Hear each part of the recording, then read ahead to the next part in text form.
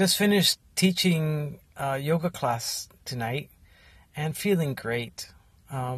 We had about 10 people in class today, and what I took from the class was a phrase that I kept on saying, which oftentimes I'm not aware that I repeat things, but I caught myself, and part of that phrase was drop the stories.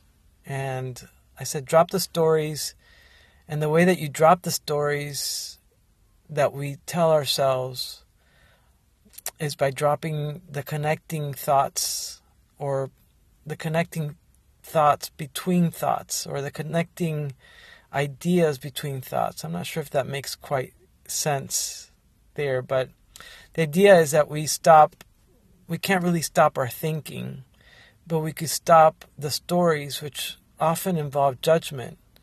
And when we take out the threads that connect the thoughts, I guess that's what I'm trying to say, then the stories unravel, and what we're left with is just presence. And the basic practice to do that with is through the breath.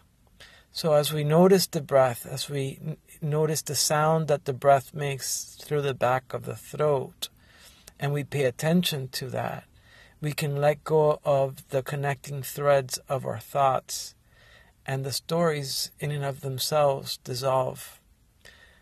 I don't experience that all the time. Most of the time I'm telling stories myself, but every so often I notice that the threads are not there, and what's there is just the sound of my breath.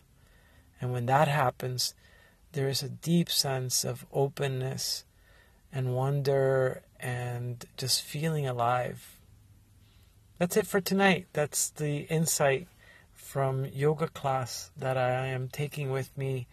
And this is our first audio journal in the Miami Firm Body audio journal podcast. Take care.